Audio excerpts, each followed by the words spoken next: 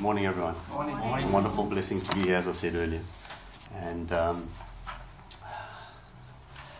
it's going to be a very challenging message today. So anyway, we just open with the word of prayer.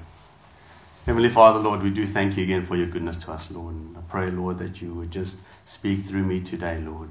Lord, this is a very challenging message to everyone here and to the society in general, Lord. And I pray that, Lord, that you'd use me mightily, Lord. We pray that you prepare hearts and minds ready for this message, Lord. And we also pray, Lord, that through this you would be glorified, Lord, and that people could see and turn to Jesus, the only answer for all our problems. We ask this in Jesus' name. Amen. Okay. After my last sermon on marriage, I focused predominantly on the role of the woman in marriage. And I have heard some feedback that I should present more a role on the men and on husband's role in the marriage. However, I've taken these comments to heart, but today we're not going to be preaching on that. Today's topic is really a serious topic, and it's also one that's very, very difficult to preach. Many churches do not preach on this topic, but I believe that we need to preach on this topic in particular, in light of some of the statistics that I will present to you today. Before I begin, I was going to ask a question. Can I have a show of hands? Who believed that King Saul was saved? Okay.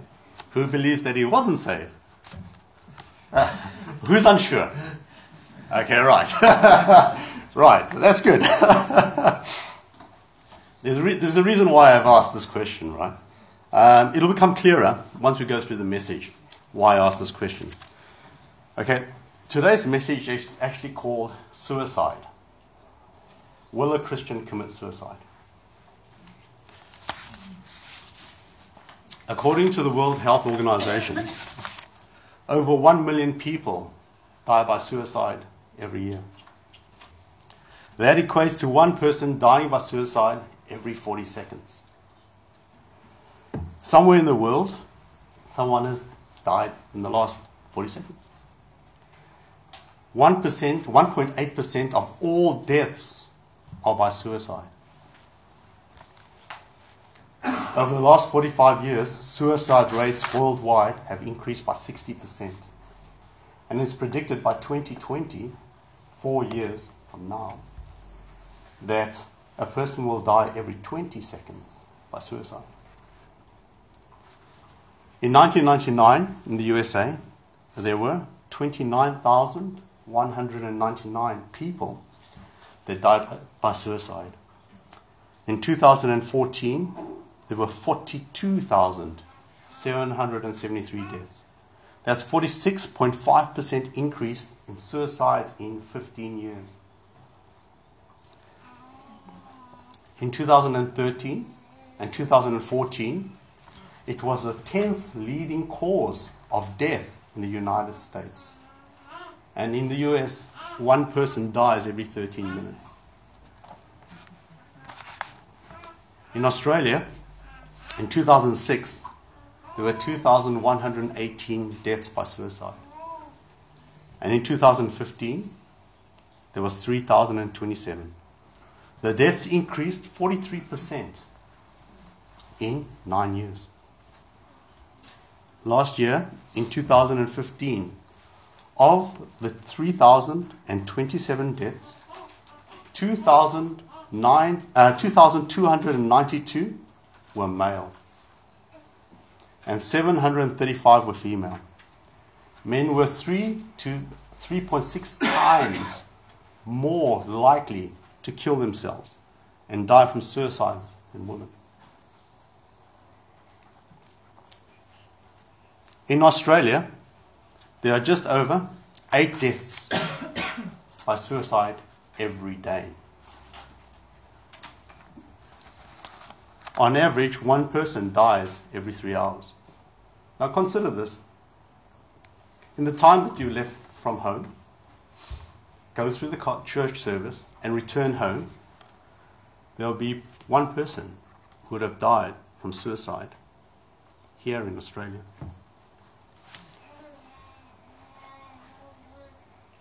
Suicide.org, Ken Caruso wrote that over 90% of people who die by suicide have a mental illness at the time of their death. And the most common mental illness is depression. Do we all suffer from depression at some point in our life? Yes, probably. So, what's the dictionary definition of suicide? If you look at the modern dictionaries, it's a little bit deceiving. So, I've looked at the Webster's Dictionary of 1828. Okay. This definition is as follows. Suicide. It's a noun. Latin. It comes from Latin. It's suicidum, se, and coedo, to slay. 1. Suicide is self-murder, the act of designingly destroying one's own life. To constitute suicide, the person must be of years of discretion and of sound mind. 2. One guilty of self-murder, a filio de se. Filio de se in Latin is for felon of himself. The dictionary defines that suicide is self-murder. This is really important when we come back, and we'll come back to this a little bit later as we go through the message. So what does the Bible say about self-murder? What does it say about suicide? And who has committed suicide? Well, in the Bible, there are actually 6 people that have committed suicide. And what we're going to do today is we're going to look at those 6 people.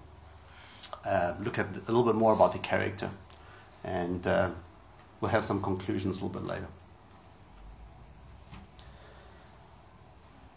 The first man to kill himself was Abimelech. So, first bit of scripture. Turn to Judges. We're going to go to Judges chapter 9 and verse 50. Judges chapter 9 verse 50. We're going to be flipping through scripture a lot today. So, hope you have all your fingers nice and warmed up. It'll warm you up with the cold weather. Judges chapter 9 verse 50. And it says, And then went Abimelech to Thebez, and encamped against Thebez, and took it. And there was a strong tower within the city, and thither fled all the men and women, and all they of the city, and shut it to them, and get them up to the top of the tower. And Abimelech came unto the tower, and fought against it, and went hard unto the door of the tower to burn it with fire. And a certain woman cast a piece of millstone upon Abimelech's head, and all to break his skull. And he called hastily unto the young man, his armor-bearer, and said unto him, Draw thy sword and slay me, that men say not of me, a woman slew him. And his young men thrust him through, and he died. Abimelech did not want to suffer the shame of being killed by a woman. So he wanted to kill himself. What did he do? He asked his armor-bearer to assist him in his suicide. This is an assisted suicide. His armor-bearer's job was to protect his master. But here is shown no love by the armor-bearer to his master. And he helped him by assisting him to commit suicide. So, who is this Abimelech? What was he? What did he do? Just turn back, just go out to Judges chapter 9 verses 1 to 5, and we'll just see a little bit more about who Abimelech was. And just go back up one page or so. And we're going to read from verse 1 to 5. And Abimelech, the son of Jerubbaal, went to Shechem unto his mother's brethren, and communed with them, and with all the family of the house of his mother's father, saying, Speak, I pray you, in the ears of all the men of Shechem, whether it is better for you either that all of the sons of Jerubbaal, which are 70 persons, reign over you, or that one reign over you. Remember also that I am your bone and your flesh.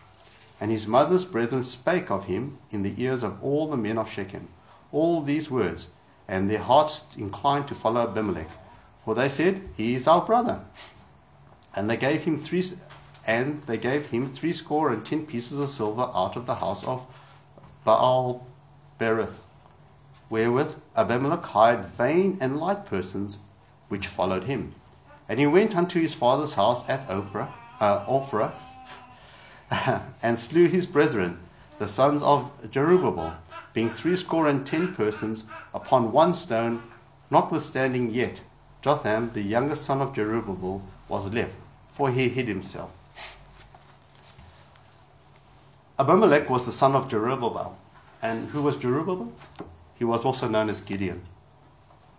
We see in verse 5 that he was a murderer, and that he killed 70 of his brothers, Gideon's other sons, so that he could rule over the people. So through murder and deceit, by conspiring with the people of Shechem, he killed his brethren. Now, look down again at just verse 57 in that same chapter. 56 at verse 57. And it says here, Thus rendered the wickedness of Abimelech, which he did unto his father, in slaying his 70 men, and all the evil the men of Shechem did God render upon their heads, and upon them came the curse of Jotham, the son of Jerubbaal. We see here that his death by self-murder is actually a judgment of God. Now, the second and third person that committed suicide was King Saul and his armor bearer. So let's just go forward a little bit now to 1 Samuel chapter 31. And we're going to read verses 1 to 6. 1 Samuel chapter 31. 1 Samuel 31, verses 1 to 6. Now the Philistines fought against Israel. 1 Samuel 31. Now the Philistines fought against Israel, and the men of Israel fled from the Philistines, and fell down slain among Mount Gilboa. And the Philistines followed hard upon Saul and upon his sons, and the Philistines slew Jonathan, and Abinadab, and Malchishua, Saul's sons. And the battle was sore against Saul, and the archers hit him, and he was sore wounded of the archers. Then said Saul unto his armor-bearer, Draw thy sword, and thrust me through therewith, lest these uncircumcised come and thrust me through and abuse me. But his armor-bearer would not, for he was sore afraid. Therefore Saul took a sword and fell upon it. And when his armor-bearer saw that Saul was dead, he fell likewise upon his sword and died with him. Here we see that Saul was wounded like Abimelech earlier, but this time by an arrow of the Philistines. And he also likewise wanted to commit suicide. As in the case of Abimelech, he wanted an assisted suicide from his armor-bearer. But this time the armor-bearer refused to follow that command. So Saul himself fell on his own sword and killed himself. His armor-bearer likewise, when he saw Saul was dead, he killed himself. Now, the thing about the armor-bearer, we don't really know too much about Saul's armor-bearer. But what we know that his duties was an armor-bearer's role was to carry the weapons and shield and all that type of things for Saul into battle, or for his master. He would also stay at his master's side through the battle and be fighting with him. Now, sometimes when the master would have injured someone, it was the duty of the armor-bearers to finish that person off while they were wounded. The requirement of an armor-bearer was loyalty and love and to their master and bravery in battle. Now, you would understand from what I just said about the armor-bearer's role was to finish off those who were wounded. Why Abimelech and Saul requested that the armor bearers would kill them when they got wounded in battle. So, who is Saul? Well, most people can answer a bit more about Saul, but let's just go and see what Scripture says. Just turn back to 1 Samuel 15, just a few pages back, and we're going to read from 1 to 3. 1 Samuel 15, verses 1. It says, Samuel said unto Saul, The Lord sent me to anoint thee to be king over his people, over Israel. Now therefore hearken thou unto the voice of the words of the Lord. Thus saith the Lord of hosts, I remember that Amalek, which Amalek did to Israel, how he laid in wait for him in the way, and when he came up from Egypt. Now go and smite Amalek, and utterly destroy all that they have, and spare them not, but slay both man and woman, infant and suckling, ox and sheep, camel and ass. All right, so from what we hear, we see that Saul was anointed as the first king of Israel by Samuel the prophet. And also another thing that we notice here in this passage of Scripture is that Samuel commanded from God that Saul was to go and destroy the nation of Amalek and destroy everything, destroy it from the face of the earth. So he was meant to destroy men, women, children, and all the animals and everything. So the question you can ask yourself, did Saul obey this commandment? I'll just go down a few more verses to verse 7 and 9. And Saul smote Amalek from Havilah until thou comest to Shur, that is over against Egypt, and took Agag, the king of the Amalekites, alive, and utterly destroyed all the people with the edge of the sword. But Saul and the people spared Agag and the best of the sheep, and of the oxen, and of the fatlings, and the lambs, and all that was good, and would not utterly destroy them. But everything that was vile and refuse they destroyed utterly. Saul did not obey the commandment of God. So now my question earlier was Saul a saved man? Okay, look at verse 10 and 11. It says here, Then came the word of the Lord unto Samuel, saying, It repenteth me that I have set up Saul to be king, for he is turned back from following me, and hath not performed my commandments. And it grieved Samuel, and he cried unto the Lord all night. Saul turned away from following God. So he didn't follow God. God says that Saul turned his back from following him and was not a saved man. So let's look for more evidence. Maybe people think that he could lose his salvation, but he wasn't saved from the beginning. Let's go to 1 Samuel 22. We're going to read 1 Samuel 22 and verse 6 to 9. 1 Samuel 22, and it says here, 122 verse 6. When Saul heard that David was discovered, and the men that were with him now abode in Gibeah, under a tree in Ramah, having his spear in his hand, and all his servants were standing about him. Then Saul said unto his servants that stood about him, Hear now, ye Benjamites, will the son of Jesse give every one of you fields and vineyards, and make you all captains of thousands, captains of hundreds? That all of you have conspired against me, and there is none that sheweth me that my son hath made a league with the son of Jesse. And there is none of you that is sorry for me, or showeth unto me that my son hath stirred up my servant against me to lie in wait unto this day. Then answered Doeg, the Edomite, which was set over the servants of Saul, and said, I saw the son of Jesse come to Nob, to Ahimelech, the son of Ahitub. And he inquired of the Lord of him, and gave him victuals, and gave him the sword of Goliath the Philistine. Then the king sent and called Ahimelech the priest, the son of Ahitub, and all his father's house, and priests that were in Nob. And they came all of them to the king. And Saul said, Hear now, thou son of Ahitub. And he answered, Here I am, my lord.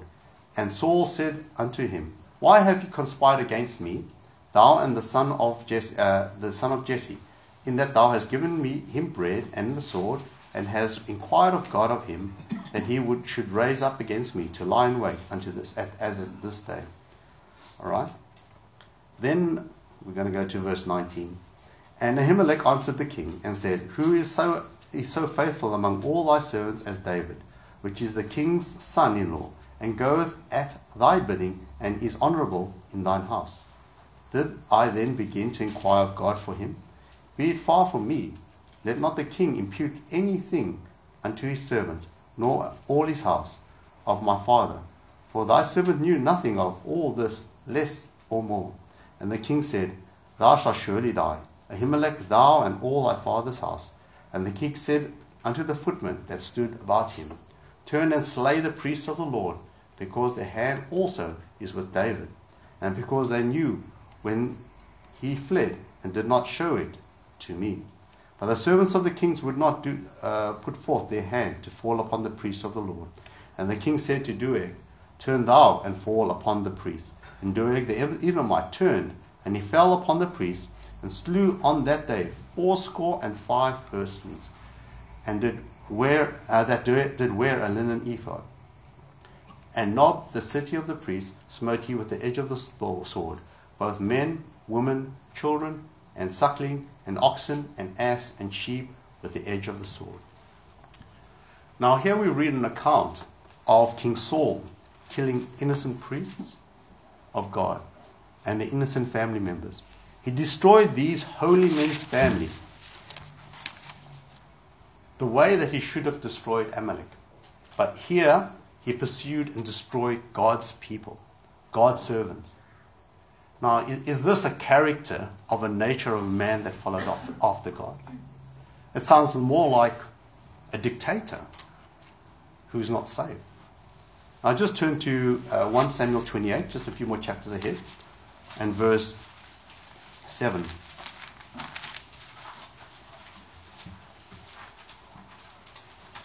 Okay, and verse 7 it says, Then Saul said unto his servants, Seek me a woman that hath a familiar spirit, that I may go to her and inquire of her. And his servant said to him, Behold, there is a woman that hath a familiar spirit at Endor. Here we see again Saul seeking a person with a familiar spirit. Now this was totally forbidden by God. Now just turn back to Leviticus chapter 28. Leviticus 20, sorry.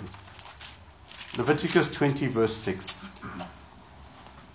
Leviticus 20 verse 6 says, And the soul that turneth after such as have familiar spirits, and after wizards, to go a-whoring after them, I will even set my face against that soul, and will cut him off from among his people.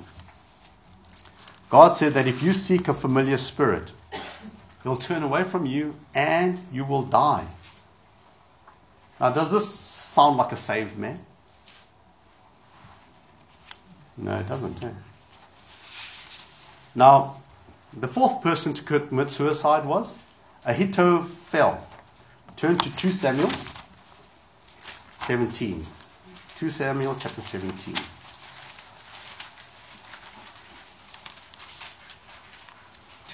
Samuel chapter 17 verse 23. And when Ahithophel saw that his counsel was not followed, he saddled his ass, arose, and gat him home to his house, to his city, and put his household in order, and hanged himself, and died, and was buried in the sepulchre of his father. So we see a man here who's just hung himself. So who was this Ahithophel? Just turn back just 2 chapters to 2 Samuel 15, and we're going to look at verse 12.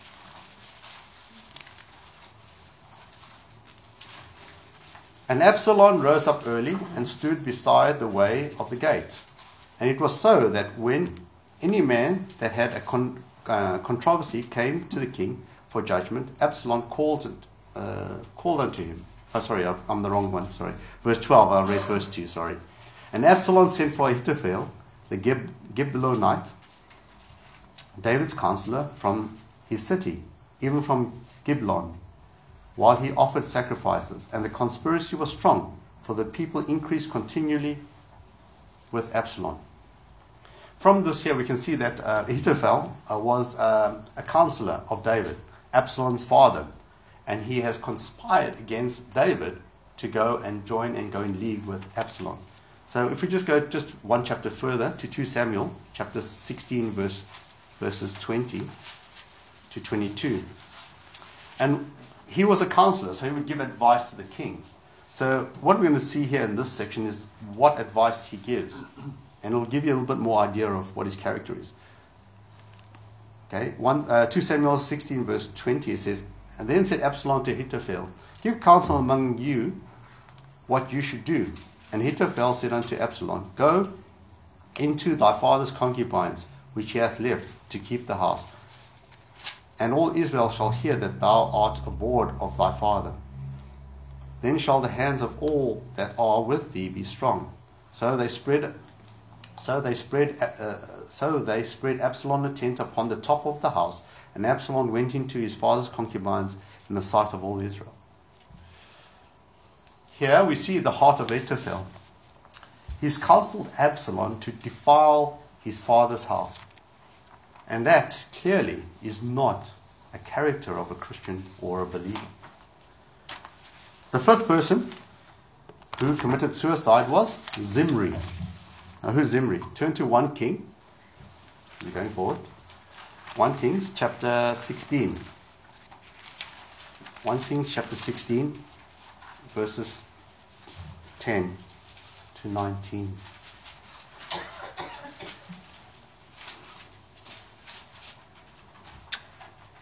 Okay, 1 Kings 16 verses 10. And it says, And Zimri went in and smote him and killed him in the 27th year of Asa, king of Judah, and reigned in his stead. And it came to pass, when he began to reign, as soon as he sat on his throne, that he slew all the house of Baasha, and he left not one that pissed against a wall, neither of his kinsfolk nor of his friend. Thus did Zimri destroy all of the house of Baasha, according to the word of the Lord, which he spake against Baasha by Jehu the prophet. For all the sons of Baasha and the sons of Eliah,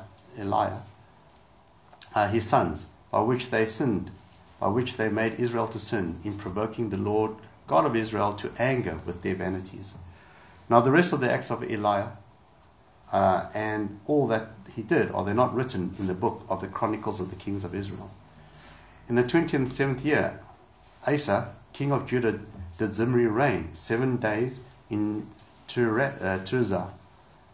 And the people were encamped against Gibbethon, and which belonged to the Philistines. And the people that were encamped heard say, Zimri has conspired, and hath also slain the king. Wherefore all Israel made Omri the captain of the host, king over Israel, that day in the camp. And Omri went up from Gibbethon, and all Israel with him, and they besieged Tirzah. And it came to pass, when Zimri saw that the city was taken, that he went into the palace of the king's house, and burnt the king's house over him with fire, and died.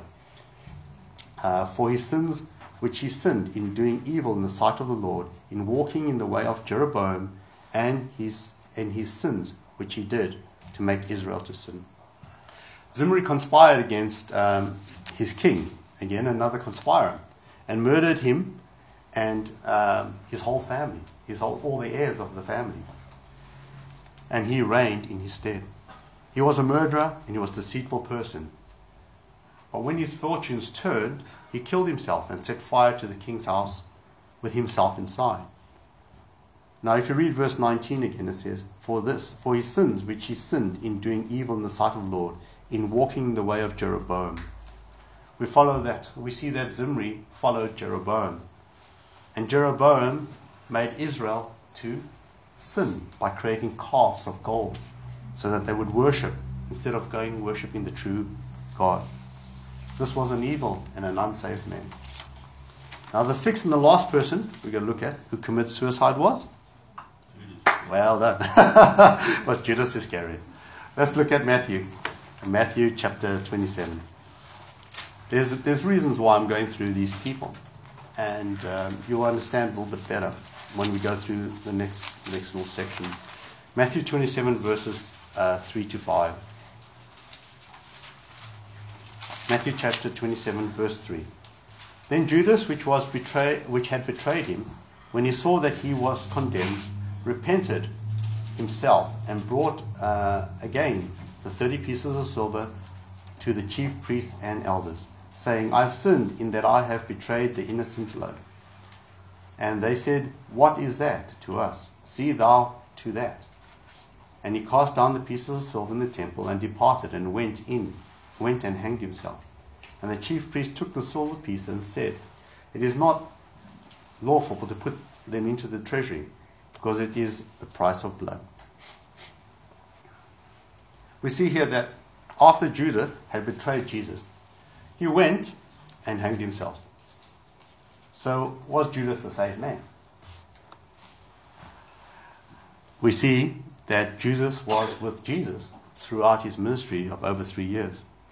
He was the inner circle of Jesus' ministry. He cast out demons. He performed miracles. Judas did all those things. He had excellent teaching and he had wonderful works, but he was a lost man. Turn to John chapter 13, just a few chapters ahead. John chapter 13. And this is also a very important bit of scripture which we're looking at, because it'll tie into a lot of other things later on. John chapter 13, verse 21. When Jesus had thus said, he was troubled in spirit, and testified and said, Verily, verily, I say unto you, that one of you shall betray me. Then the disciples looked one to another, doubting of whom he spake. Now there was leaning on Jesus' bosom, one of his disciples, whom Jesus loved. Simon Peter therefore beckoned to him that he should ask who it should be, of whom he spake. Then he lying on Jesus' breast saith unto him, Lord, who is it? And Jesus said, He it is to whom I shall give a sop, when I have dipped it. And when he had dipped the sop, he gave it to Judas Iscariot, the son of Simon. And after the sop, Satan entered into him. And Jesus said unto him, That thou doest, do it quickly. Satan possessed Judas. No saved person can be possessed by any demon, even the chief of demons, Satan. Now, what we've done in this brief section here is we've looked at the Bible and looked at 6 men who have committed suicide. All of them, except for Saul's armor bearer, which we know nothing of, were wicked, evil men, unsaved, unbelievers, rejecting the God of Abraham, Isaac, and Jacob. So now we've looked at a bit of history. So in our modern day and society, how's this going to help us? The question is, why do people commit suicide? Now, Dr. Sam Vaknin, who wrote Suicide, The Murder of Self, says, those who commit suicide do so because they firmly believe in the finiteness of life and the finality of death. They prefer termination to continuation. The key motivators of suicide are typically psychological pain and a deep sense of helplessness.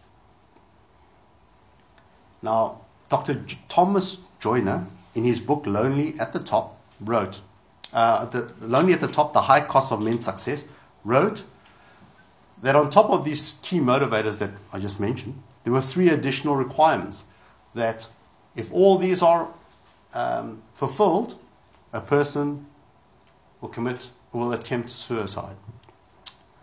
The first additional one is a sense of not belonging. of being alone. Second one is a sense of not contributing or being a burden. And 3, a capability for suicide, of not being afraid to die. Now, let's turn back to 1 Kings, chapter 19.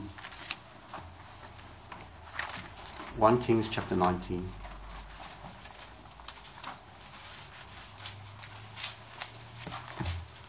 One Kings chapter 19, and what we're going to read is from verses 1 to 4.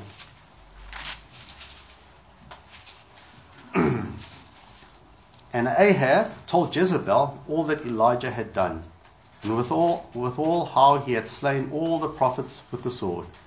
Then Jezebel sent a messenger unto Elijah, saying, So let the gods do to me, and more so also, if I make not thy life as the life of one of them by tomorrow about this time. And when he saw that, he arose and went for his life, and came to Beersheba, which belongeth to Judah, and left his servant there. But he himself went a day's journey into the wilderness, and came and sat down under a juniper tree, and he requested for himself that he may die, and said, It is enough now, O Lord, take away my life, for I am not better than my fathers. Elijah had just defeated and slain the prophets of Baal, and was expecting that Israel would turn back to God. But Jezebel sent a messenger to him, letting him know that she wanted to kill him, and that tomorrow, that time, she would kill him. In the passage that we read, did Elijah suffer psychological pain? Did he feel helpless? Did he feel alone? Did he feel like he was not contributing? Did he want to die? The answer is yes to all these questions. You can read more in detail if you just go and study the section, how Elijah felt. But did he commit suicide? No, he did not. What he did want, what did he do? What did he do when he was in this situation? Just look at verse 4. It says here, but he went a day's journey into the wilderness, and came and sat under a juniper tree, and he requested for himself that he may die, and said, It is enough, Lord. Take away my life, for I am not better than my fathers. What did Elijah do? He actually asked God to take away his life. He realized and knew that his life was not his own, and that he had no right to kill himself. You can find the same pattern throughout the Bible. When you have some time, go and look at Jonah, look at Job, you can even look at David, and you'll see this throughout there, the scriptures, that they may have portrayed the classic symptoms of someone who would commit suicide. All candidates for suicide, all men of God, but none kill themselves. They all acknowledged that God had authority over their lives, and they always would request God to take away their life. Thomas Aquinas said, suicide is not only unnatural, organisms strive to survive, not to self-annihilate. But it also adversely affects the community and violates God's property rights. God owns the soul, and it is a gift to the individual. There is a question that always comes up when one talks about suicide. And the question is, will a believer ever commit suicide? So let's turn back to Exodus. We'll look at some scriptures to get a better idea on how to answer this. Exodus chapter 20. Okay, and verse 13. Exodus chapter 20, verse 13. And this is repeated, the same is repeated in Deuteronomy 5:17. It says, Thou shalt not kill. Sixth commandment. Thou shalt not kill. Deuteronomy 5:17 says the same thing. The commandment is clear. Thou shalt not kill. Now, go right to the back of the Bible. We're going to look at 1 John 3. 1 John chapter 3. And verse 15. 1 John chapter 3 verse 15 says, Whosoever hateth his brother is a murderer, and ye know that no murderer hath eternal life abiding in him. As we read from the Webster's Dictionary definition, suicide is self-murder. John says that no murderer has eternal life abiding in him.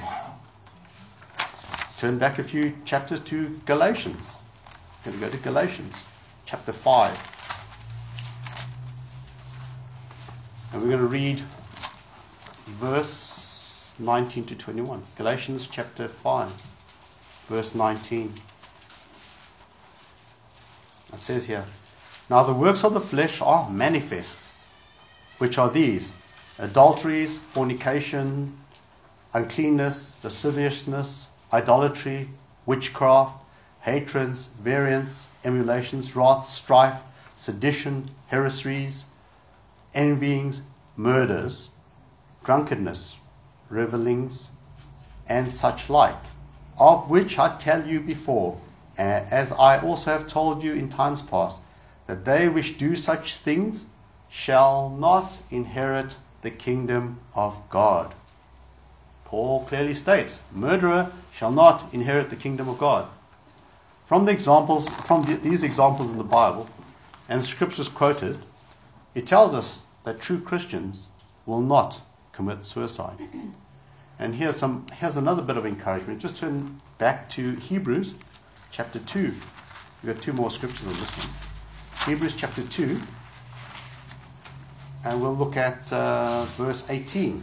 Hebrews chapter 2, verse 18. What does it say? For in that he himself hath suffered being tempted, he is able to succour them that are tempted. Jesus is able to succour, to come to the aid of the Christian when they're tempted with this suicide. 1 Corinthians chapter 10. Turn to 1 Corinthians chapter 10. Just a couple of chapters back. And verse 13. This is a real encouragement for a Christian, and that they will never commit suicide. 1 Corinthians 10, verse 13. This is a very key verse, not only for suicide, but for your life, whenever you go through a trial. It says here, There hath no temptation taken you, but such as is common to man. But God is faithful, who will not suffer you to be tempted above that ye are able, but with the temptation also make a way of escape, that ye may be able to bear it. God promises a Christian that all temptations will be only limited to our own ability to bear it, and that with each temptation that we have, there is an escape route. There's a way out. So now where do we see this in Scripture? Of this exact example where someone had a way out. Turn to Acts. Let's go to Acts. Acts chapter 16. Acts chapter 16. And we're going to read from verse 25. Acts 16:25. Okay, 16 verse 25.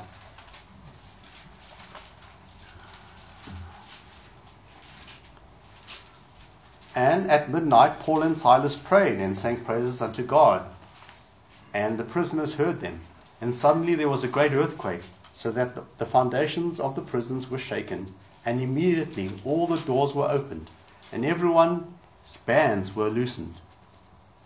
And the keeper of the prison, waking out of his sleep, seeing the prison doors open, he drew out his sword and would have killed himself, supposing that the prisoners had been fled. But Paul cried with a loud voice, saying, "Do thyself no harm, for we are all here." Then he called for a light and sprang in and came trembling and fell down before Paul and Silas and brought them out and said, "Sirs, what must I do to be saved?" And they said, "Believe on the Lord Jesus Christ, and thou shalt be saved and thy house." And they spake unto him the word of the Lord, and to all that were in his house. And he took them the same hour of the night, and washed their stripes, and was baptized, he and all his straightway. And when he had brought them into his house, he set meat before them, and rejoiced, believing in God with all his house. Here we have the Philippian jailer who was about to kill himself and go to a lost eternity. But Paul stepped in. Paul stopped him and had the gospel and preached the gospel to him, and he got saved with his family. Isn't that amazing? Now I'll turn to 1 Samuel. I'm going to go over something here which is also very, very interesting topic. 1 Samuel chapter 28. 1 Samuel 28, sorry. 1 Samuel 28. Okay, 1 Samuel 28, and we're going to read from verse 7 to verse 20. This is a very important thing as well, and has to do a lot to do with suicides. 1 Samuel 7:28. Then Saul sent his servant, "Seek me a woman that hath a familiar spirit, that I may go to her and inquire of her." And his servant said to him, "Behold, there is a woman that hath a familiar spirit at Endor." And Saul disguised himself and put on other raiments, and he went, and 2 men with him. And they came to the woman by night, and he said, "I pray thee, divine unto me by the familiar spirit, and bring me him up, whom I shall name unto thee." And the woman said unto him, "Behold, thou knowest that Saul hath done, how he hath cut off those that have familiar spirits, and the wizards out of the land. Wherefore then layest thou a snare for my life, to cause me to die?" And Saul sware to her by the Lord, saying, "As the Lord liveth, there shall no punishment happen to thee for this thing." Isn't that funny, huh? Then said the woman, "Whom shall I bring up unto thee?" And he said, "Bring up Samuel." And when the woman saw Samuel, she cried with a loud voice. And the woman spake to Saul, saying, "Why hast thou deceived me? For thou art Saul." And the king said unto her, "Be not afraid, for what sawest thou?" And the woman said unto Saul, "I saw gods ascending up out of the earth." And he said unto her, "What form is he?" And she said, "An old man cometh up. He is covered with a mantle." And Saul perceived that it was Samuel. And he stooped with his face to the ground and bowed himself. And Samuel said to Saul, "Why hast thou disquieted me to bring me up?" And Saul answered, "I am sore distressed. For the Philistines make war against me, and God is departed from me, and answereth me no more, neither by prophets nor by dreams. Therefore I have called thee, that thou mayest make known unto me what I shall do." Then said Samuel, "Wherefore then dost thou ask of me, seeing that the Lord is departed from thee, and is become thine enemy? And the Lord hath done to him as he hath spake by me. For the Lord hath rent the kingdom out of thy hand, and given it to thy neighbour, even to David. Because thou obeyest not the voice of the Lord, nor executeth his fierce wrath upon Amalek. Therefore hath the Lord done this thing unto thee in this day. Moreover, the Lord will also deliver Israel with thee into the hands of the Philistines. And tomorrow shalt thou and thy sons be with me, and the Lord also shall deliver the host of Israel into the hands of the Philistines." Okay, verse 20 as well. Then Saul fell straightway along on the earth, and was sore afraid because of the words of Samuel. And there was no strength in him, for he had not eaten no bread all day, nor all night. All right, another question. Who here, a show of hands, thinks that the prophet Samuel appeared here? the actual prophet Samuel. Who thinks it was not Samuel? Who doesn't know? Okay. Now this is really important. Why I went through this section of who appeared to Saul. Now let's look at this. Verse 13 says, and the woman said unto Saul, I saw gods ascending out of the earth. Okay. Throughout Scripture, gods have always been associated with demons. In verse 14, we see it says that, verse 14 says, and Saul perceived that it was Samuel. He perceived, he assumed it was, but he did not know for sure. And verse 19, and verse 16 to 18, we see that the Samuel explains to Saul things that he already knew. That Samuel had said before that God was going to rip the kingdom away from him. But read verse 19, it's very important. Moreover, Lord said, the Lord will also deliver Israel with thee unto the hands of the Philistines. And tomorrow shalt thou and thy sons be with me. And the Lord shall deliver the hosts unto the Philistines. Tomorrow thou and thy sons shall be with me. The question to you is, do you think Saul may have thought that if he killed himself, he would be with Samuel and they would be in paradise? Is it not possible from that there, where a Samuel, the spirit of Samuel, says that you'll be with me, would be an encouragement to someone to commit suicide? This Samuel told him that he would. Did this message make him not fear death? Would he not fear death if he knew, I'll be with Samuel and in God, with God?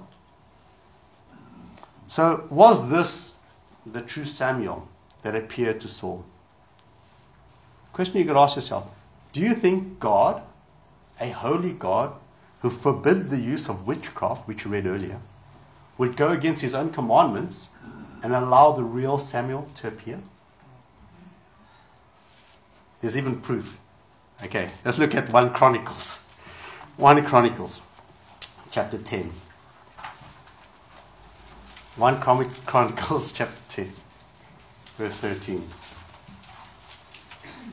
1 Chronicles, chapter 10, verse 13 said, So Saul died for his transgressions which he committed against the Lord, even against the word of the Lord, which he kept not, and also for asking counsel of one that had a familiar spirit to inquire of it. Who's it? Familiar spirit, right? Just mentioned just a few things earlier. So it was not Samuel.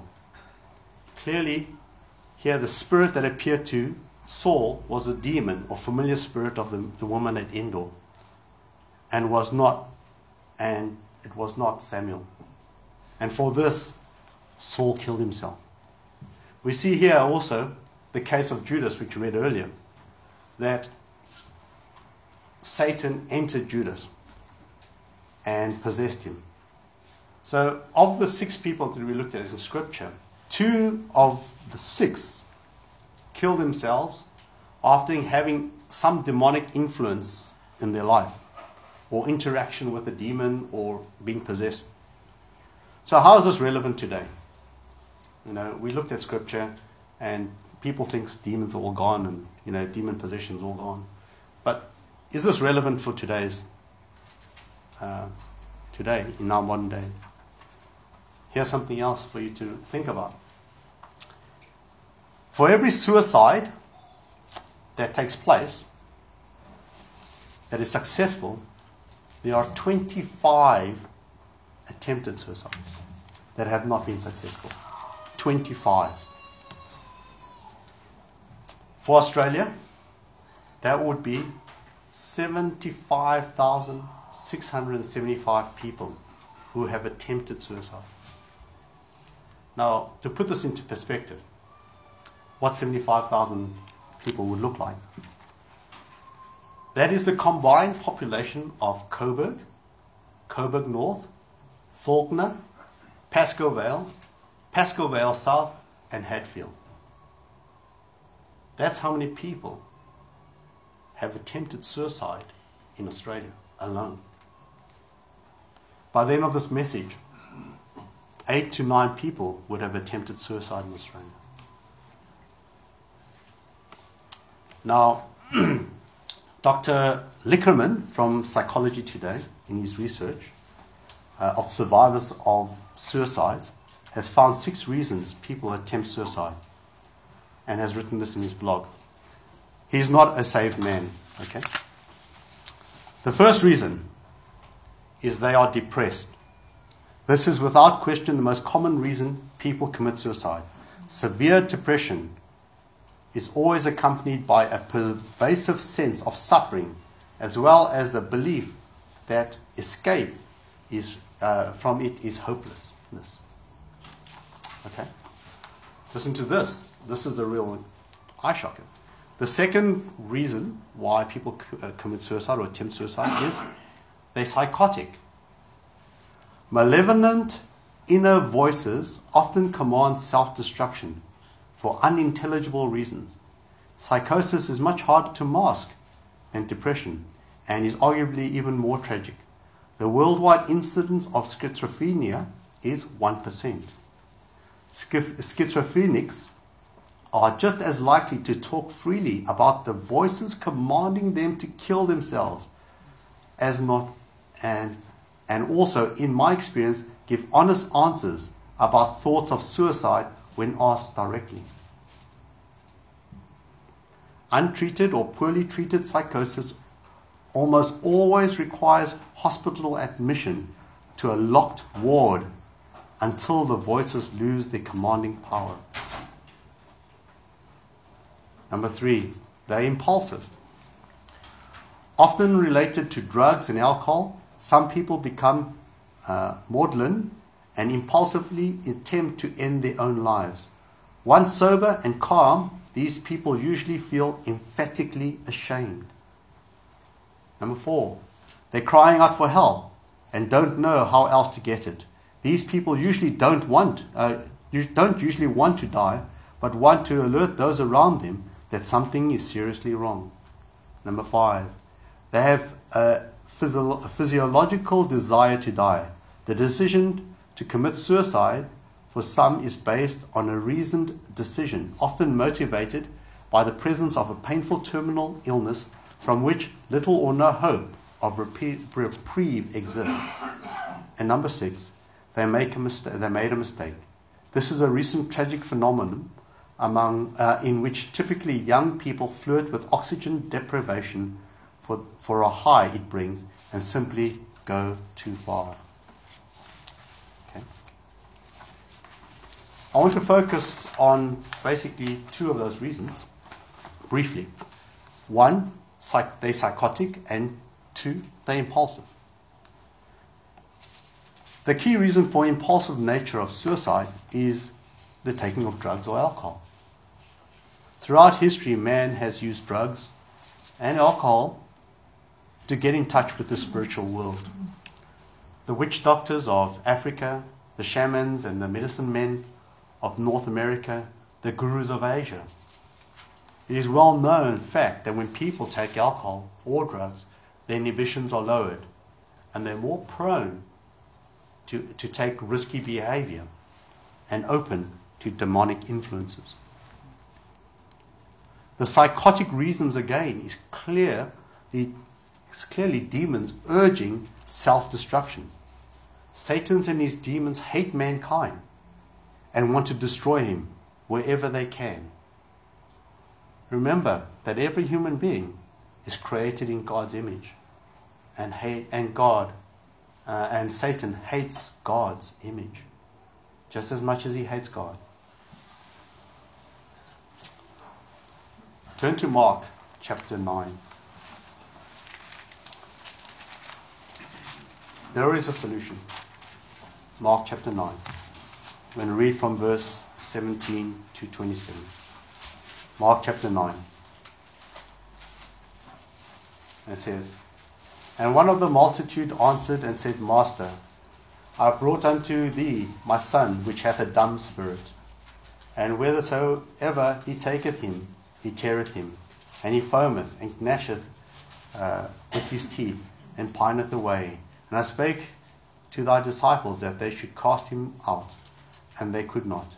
He answereth him and saith, O faithless generation, how long shall I be with you? How long shall I suffer you? Bring him unto me.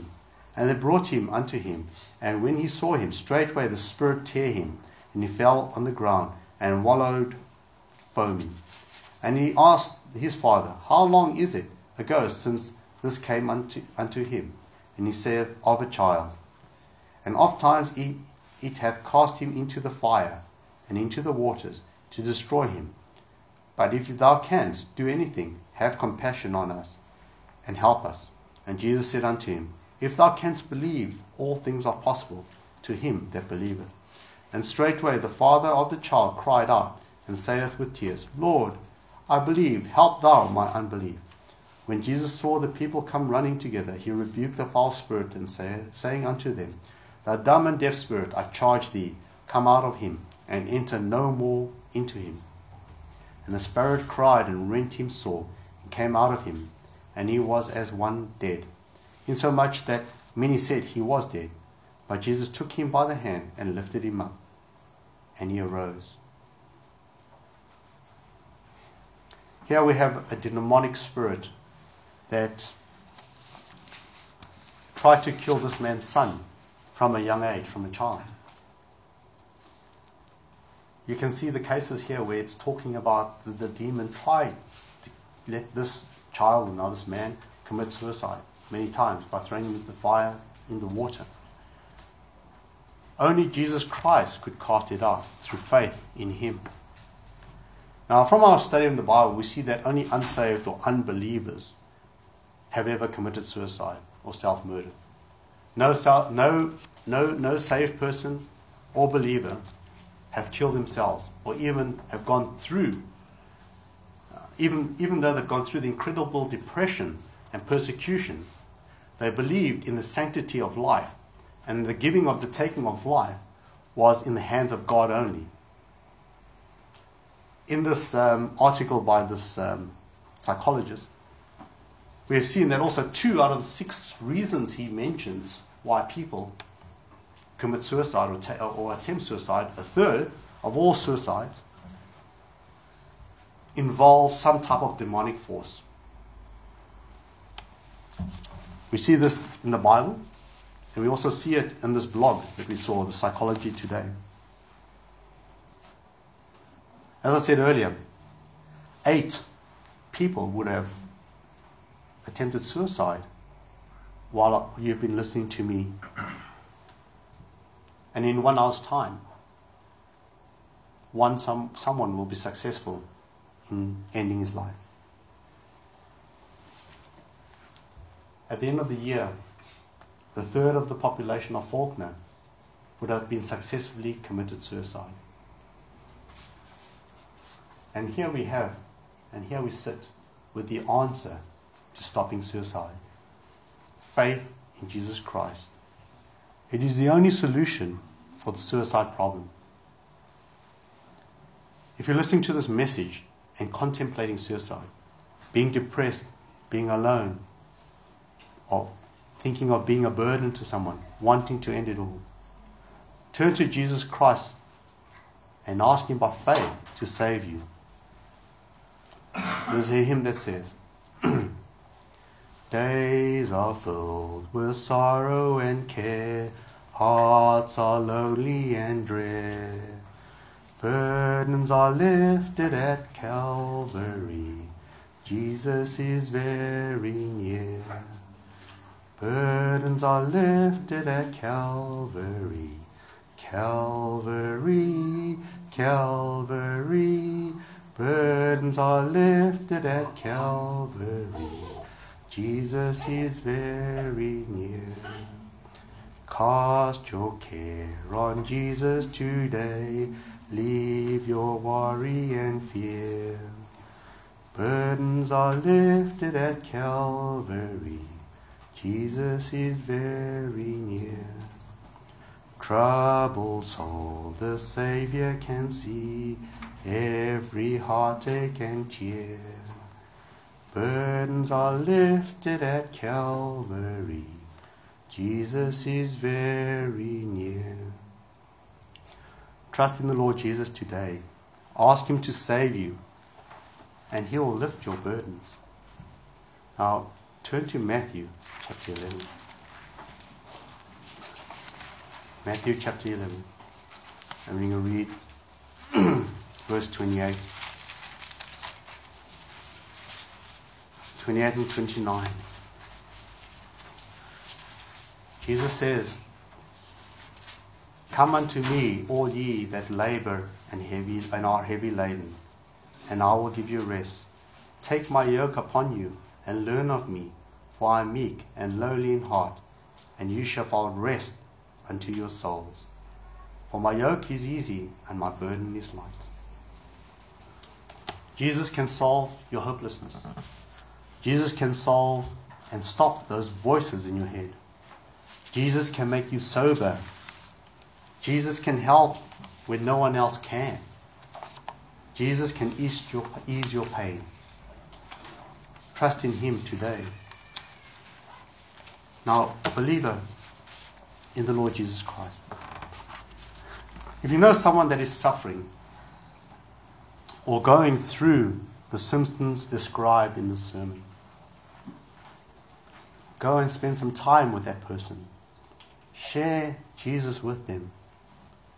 Just look at Mark chapter 9. Mark chapter 9, verse 28 and 29.